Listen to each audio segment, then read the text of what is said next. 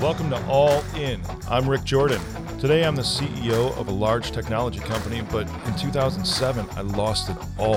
And now I'm here to share the lessons I've learned and the strategies my guests have used to build success from the bottom up. And in every episode, you'll get something to reach for and something to grab onto, whether it's personal development, business, technology, or giving back. You'll be able to ignite the spark in your life to make that change and transformation so 10 years down the road from now, you'll be able to look back and say, I don't even know that person that I was. I'm so glad I decided to rise. I'm so glad I decided to stand up and actually begin to start to ignite the spark, to go all in. Welcome back to All In with Rick Jordan. I am Rick Jordan. I'm going to be talking about the 5 fundamental objections that you'll come up against in any sort of sales engagement that you might have. And while I'm specifying this towards sales today, you might think, oh, you know what, I'm going to shut this episode off right now. I'm not in sales. I do engineering, or I do just background operations, or I'm an administrative assistant. I don't do sales. And wrong. Everybody is involved in sales, because sales, by definition, is just the transference of trust. So if you're not selling yourself, even when you go into a job interview, hey, guess what? That's a sales engagement right there. You are trying to sell your prospective employer on your abilities to be able to perform that job to the best of your ability. And even if you're just an administrative assistant, and I don't say just because I have an amazing executive assistant that really runs everything that I do right now, and even she is in sales. She is interacting with all of my prospects. She is interacting with every vendor relationship that I have and has to sell me by proxy in every single conversation, every single interaction that she's a part of. So we're going to go through the 5 fundamental objections to a sale today that you're going to run into. Now, you may say, oh, I know those already. The biggest one that I get is, oh, I just can't afford it, or it's too much money. Wrong. That is not a fundamental objection. That is a diversion. Or you might hear, I think I need to talk it over with my wife, my husband, my lawyer, my accountants. I've heard that one time and time again, but that is not the real objection. That is just a diversion. They may say that because they've been programmed to say this. And you want to hear another crazy one that is just a fake objection? Oh, well, send me a proposal. Hey, proposals are where sales go to die. If you get into that and somebody says that, they are telling you no. Right then and there, they're telling you this is not going to happen. It's a diversion. They don't even realize it themselves, but these are just fake objections. I'm going to go through the real 5 fundamental objections to any sale today. You ready for number 1? First, no, I'm not going to get into that yet because I'm just tricking you. I thought wanted to make you think I'd go right into it, but I want to give you a concept here first. Anytime you walk into any sales engagements, you need to understand that you are telling a story. You are trying to paint a picture of what could be if they decide to work with you, if that prospect decides to work with you. And there's a concept here. You don't want to walk in and list out your resume and say, this is what I do. You want to tell them who you are, because who you are is way more important than what you actually do. A sales engagement is an extension of marketing. Marketing kind of tees up the ball for you, and then sales comes in and it whacks that sucker 300 yards. That's how you need to look at this. And I know 300 yards is a long distance. Nobody can really do that for all you golfers out there. But I'm just saying this is how you tee it up. So when you go in there and you talk with your prospects, you are selling yourself. It is a transference of trust. So what you have to look at is any sort of offer that is based on this story that you're telling you. You may think this is how we're going to fulfill it. And Mr. Prospect, Mrs. Prospect, this is how we're going to do what we're going to do. Never get into the how. You want to paint the picture of what could be, because your offer is 90% outcome and just 10% service delivery. I'm going to say that again. Your offer is 90% outcome. The story that you're telling, the transformation, that picture that you're painting, and then 10% is just the how, that service delivery portion. Always focus on the what. When you take this approach, you'll probably eliminate all those false objections, those smoke screens that I was telling you about, and you'll get down to the real nitty-gritty. The 5 fundamental objections to any sale. The first one, now I'm really going to tell you, they don't see it as part of their lifestyle. Meaning that even though it's a business, maybe it's B2B, okay? B2C, business to consumer, that makes so much more sense when it comes to a statement like this, that, I'm not going to purchase this new supplement, or I'm not going to buy into this diet program, or I'm not going to buy that hoverboard. It's a product because I don't see it as my lifestyle. I don't want to go out and ride around a hoverboard. I don't want to ride a Segway. I don't want to take these pills because I just don't take supplements. That's not something I believe in. I don't see it as part of my lifestyle. Now, that is a fundamental objection. Remember how I was going back to what your offer is, how it's 90% outcome and 10% service delivery? If you look at a supplement, for example, I take Brain Octane oil, bulletproof, every morning. It's awesome. It's good brain food. It did not sell me on the product itself and being able to put oil into my coffee. By thinking about that, a guy who has been drinking black coffee for years, ever since I was 16, I never put anything in my coffee, ever. I drink straight espresso. I do even triple shots ristretto, which means it's less liquid, so there's more grounds and more flavor in it. And I get told that this Brain Octane oil is going to jumpstart my day. It's going to give me fuel for my brain so I can make clear decisions, walk into any sort of engagement and be able to think through the ultimate possibilities of that and be able to just rock my world because I start my day with this packet of oil, with this tablespoon of oil in my coffee. That, friends, is 90% outcome. The 10% service delivery is just the portion of what that actually is, the oil going into my coffee. So when you walk into someone and they don't see it as part of their lifestyle, even business to business, they may think that your service, your product is not applicable to their industry.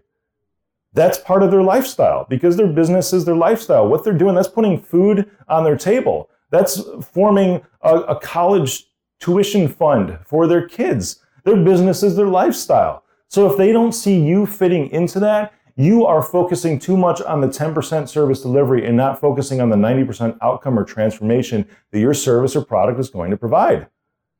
Does that make sense to you? I hope it does, because that's the first one. And that's a huge one. So when they just say, oh, I just can't afford it, wrong. They're trying to just tell you, you know what? I don't see it as part of my lifestyle, because you have not told them the outcome or the value, which at times can be priceless. I suppose I could segue a little bit into price here a little bit, in that when you're talking about value, when you're looking at what you're going to provide as an outcome for somebody, that transformation, you want to focus on that outcome and transformation, because there are so many ways that you can charge way more, top dollar, 10 times, 20 times, 100 times that everybody else is charging, because you are selling the outcome. The 10% service delivery, that's the commodity.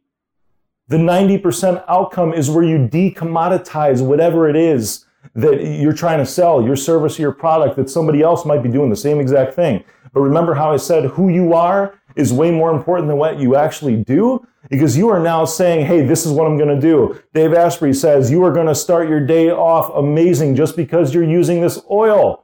The using the oil part is 10%, but he starts to talk about the transformation you're going to have, being able to jumpstart your metabolism so you can drop weight, so that you can think through your day clearly, because now you're feeding your brain first thing in the morning. That's the outcome that he's focusing on. So when I don't see that as part of my lifestyle originally, saying that I drink black coffee.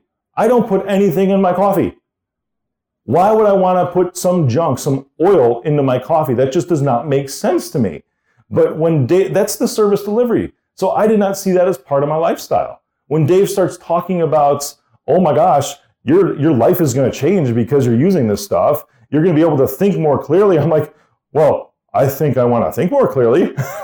I think I want to keep my metabolism going faster. So absolutely, I can see that as part of my lifestyle. Check. That objection is gone, because he just focused on the story that's going to deliver the transformation found in his offer. Isn't that awesome? I love that. Second one, This has to do with price a little bit too. Cost effective. The person, and this is belief. Remember how I said that sales by definition is the transference of trust? Well, if I were to just say that somebody doesn't trust you, that would also be paraphrased as, I don't believe you. If someone doesn't see anything as cost effective, meaning that other fake objection as, I just can't afford it, they might think that the price is too high. It's again coming back to that outcome. So if they don't believe that it's cost effective, you have not shown them clearly what the value is or the 90% outcome is from the service or product that you were going to deliver. And that's on you. It's not for them to just magically get it. You have to take them through a journey. You have to tell a story. Pull from your life. Everybody who's in sales, which remember is everybody, always has stories that they can pull from to explain anything. I've been doing this longer than most, so I can just pull stories out of my butt sometimes at the drop of a hat. But that's just what happens. You start to get better at storytelling the more you do it. But you need to just start doing it. Transform your sales engagements from running down a list of checklists and features and turn that into storytelling. Pull from things from your own life, and then that person will start to see the value, and that cost-effective objection is going to fly out the window because now they feel that, oh my gosh, instead of thinking, you know what, I can't afford this, now they start to think, I hope I can afford this. Totally different mindset because they shift over to saying, the first one is saying, I don't need this thing when they say, I can't afford this. The second side, when they say, I hope I can afford this or I hope I can afford you, is saying, I recognize that this will do something amazing for me. And I need to find out some way to be able to obtain this. I hope it's not too far out there to where I have literally no means to try to gain it. Or you know what? I'm going to do everything I possibly can to make sure that I can go after this. I might work extra hours. I might have to shift some things around or raise my prices in order for me to obtain the product or the service that you are providing. That's when it becomes cost effective and that objection is out the window. Isn't that awesome? I love that. Now you're telling the story and you're starting to tell them, you're getting them to believe in you. You want number 3? Here's number 3. Remember I was talking about the transference of trust? That's the definition of sales, and I touched on this a little bit in that its paraphrase is, I don't believe you. That is the third objection. But they don't believe in you, or they don't believe in your company. This is huge. This is really what it is. Who you are is more important than what you do. And when somebody doesn't believe in your company or they don't believe in you, you have not given them the value. You have not shown them what you can legitimately provide to transform their lives. It's not that you haven't explained all the features, going back to that, because I'm sure everybody out there, I know it does. You know, when I walk into a sales engagement, I'll tell you this, I don't have a piece of paper that I provide to them. I don't have a list of all the deliverables. The very first engagement is just talking to them about where they're at, where they're looking to go. Now, all of my engagements are B2B, business to business. And in technology, everyone expects questions about, hey, how's everything running? Or how secure do you think that you are? But when I ask them questions like, hey, what was your revenue last year? What was your revenue the year before that? Oh, that's awesome. You had an increase of 13%. Or you know what? You just dropped by 20%. What's going on? What do you attribute to that? And when they start to get into the nitty gritty, I get the questions that it's like, wait, aren't you in tech? Why are you asking me about revenue? Well, duh.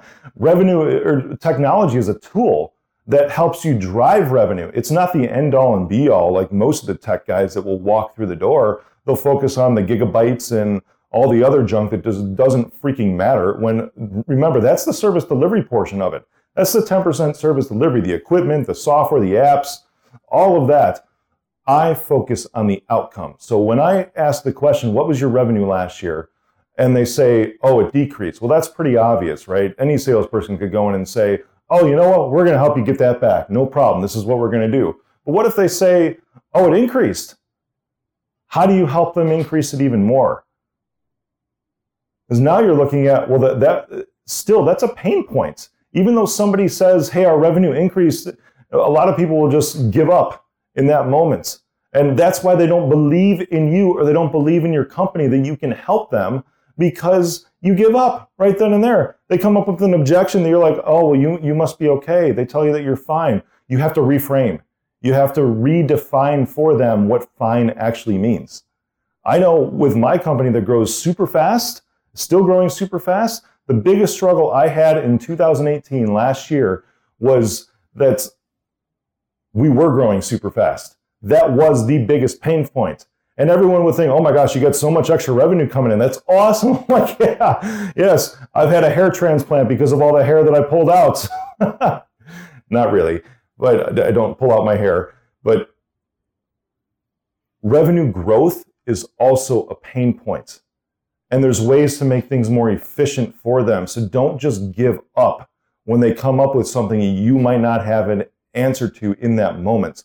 Understand that anything that comes out of your prospect's mouth is a pain point, good or bad. It is all pain.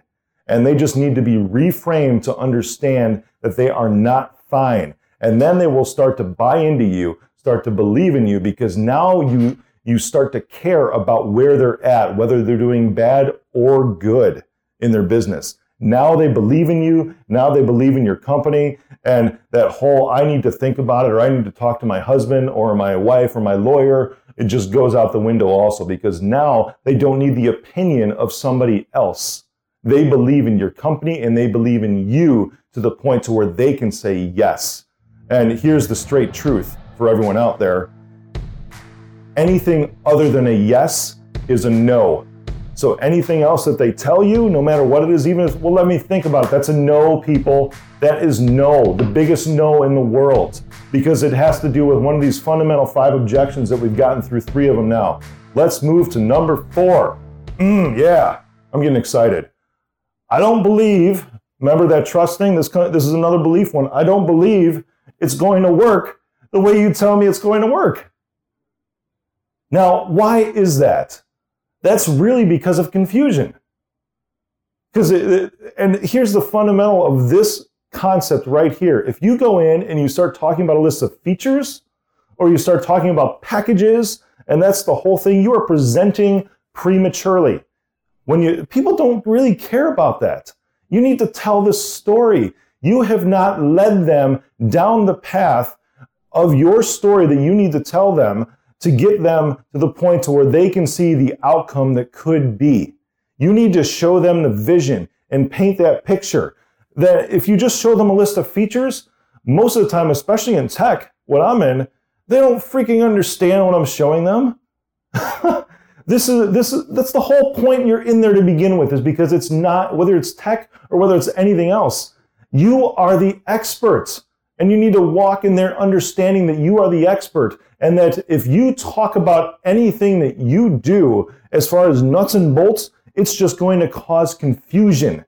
It's just going to make them think that, oh my gosh, I don't even understand this stuff. How could I even grasp it to the point to know if I need it in the first place? You have to tell the story and show them the outcome. See how it all comes back to that? If you don't tell them the story and lead them down the path of transformation and what could be, they're going to come back and they're going to give you this objection number 4, where they're saying, I don't believe it's going to work the way that you tell me it's going to work. That's simply saying, I'm confused. That's paraphrasing that. If they don't get it, then you have not told the story. You have not shown the outcome. You get it tracking with me so far? I hope so, because we're blasting through this list and I love it. I've got a lot of stories about these things too. And I talk to my team all the time about being absolute with their statements, because you don't want to go in as a salesperson and especially say, well, I'm going to talk about these features, or, here's what might be, here's whatever. I even have this phrase on the wall that when I talk about absolutes, it's just, I have this canvas art all around my office. And there's things, we have a recurring segment on the show, on this show, All In with Rick Jordan, called The One Thing, where it's one thing that I give you every week. You're responsible as a listener, as a subscriber, to take out one thing too beyond that, but I'm going to give it to you easy and always give you one thing. This isn't the one thing, but I have a canvas that says one thing in my office. And there's a lot of other things there too, but one of them says can't. That's the only thing on this canvas. It's 2 feet by 3 feet. It's large. It's on the wall, and it just says can't. And then it has big old paint strokes on it in the form of an X, crossing it out.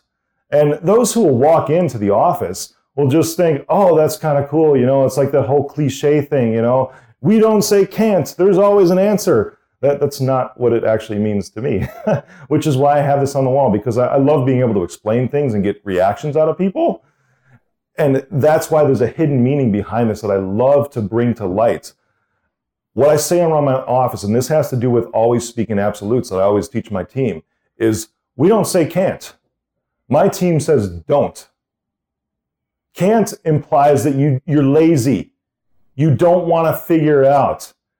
Only because you've done it the same way, you know, for 10 years, 5 years, 2 years, whatever it is, you just accept that as an answer that no, this is impossible, or I'm just too lazy to try to think up a solution and go outside the box. Can't is not allowed. My team says don't, because don't implies that there is a reason behind it, and that reason is absolute. Don't is a pretty absolute word. It's pretty solid. It's concrete. When you say don't, that just means, oh, not happening. But what's the reason behind it? If you say can't, that implies that you, that person, is incapable of providing this solution. You don't have the answer. Wrong. That's not going to instill belief in delivery of your product or service or doing what you say it's going to do. When you say don't and you give the reason behind it saying, I don't do this because blah, blah, blah, blah, blah, now they start to believe you in that you are the expert because now you have an answer. Now you're able to provide the confidence to them that whatever it is, this outcome, this story that you're telling is actually something that's going to happen in real life. Number 5, and this is the last real objection that I have for you today. I don't think it's going to be as easy as you say it's going to be, which means that you have not told the story correctly. Now, there could be situations to where it's legitimately a very hard process to go through what your prospect needs to go through with whatever service or product you're trying to deliver. However, it's still your responsibility to make it easier for them. Hello, that's why they need to hire you. That's why they need your service. That's why they need your product, to make it easy. It's either they don't know how to do what you do, they don't have time to do what you do or obtain the product that you're going to provide, or quite simply, they're lazy and don't want to do it themselves. Any of those, that's okay. That's all good. But you need to make it easy for them. This comes down to a lot of things, the process of going through it, but also a big one is barriers to entry. I'll give you an example from my company. In managed services, cybersecurity, I still do not do term agreements. I don't do contracts. I don't lock clients in for a year, 2 years, 3 years. I love John Ledger from T-Mobile because he broke the mold with cellular as far as eliminating contracts. I've never done those even before John Ledger was around in T-Mobile. I was not doing this in technology because I saw, like him, like-minded, I saw everyone else locking their clients in and saying, you're going to stick with me for 3 years. 3 years was like the minimum.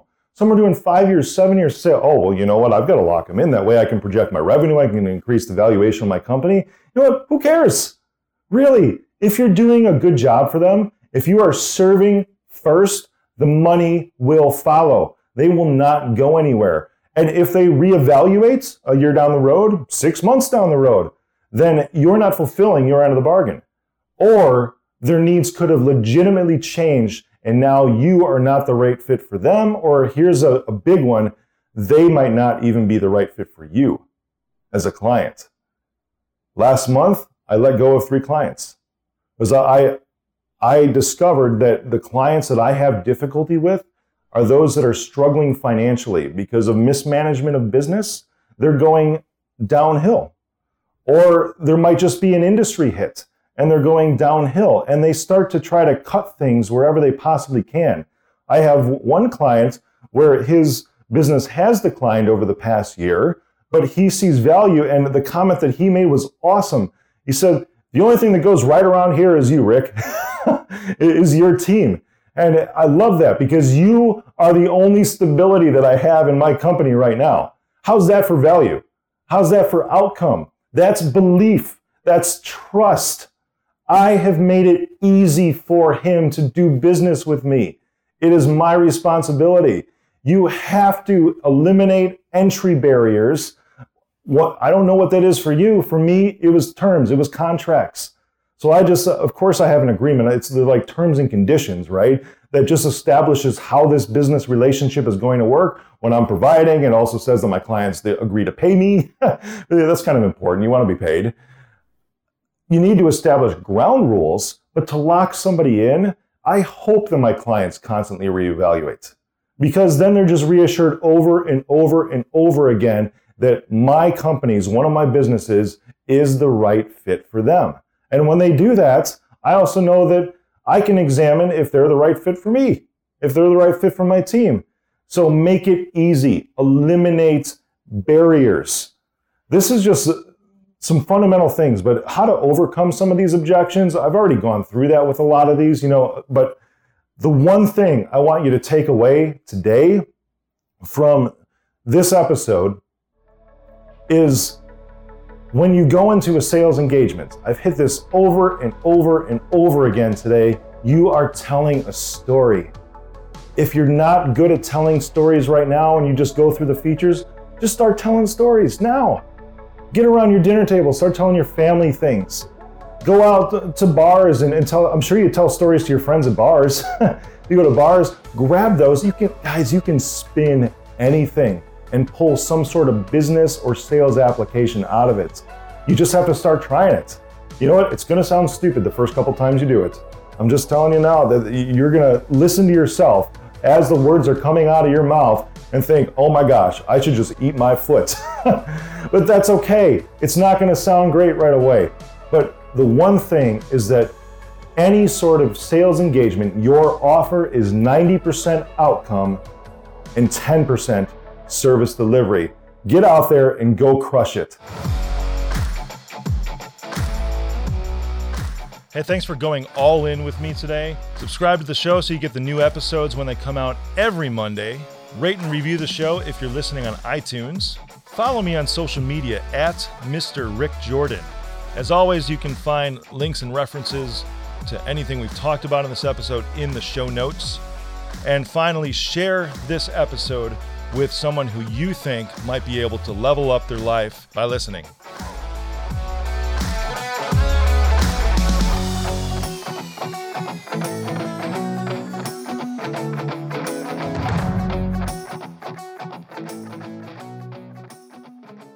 I am Rick Jordan, and I approve this message. Number 5, and this is the last real objection that I have for you today, is, where'd it go? It's nice that you can edit this. Yeah, right? I love that, yeah. We'll do a little squirrel maybe. Yes, squirrel.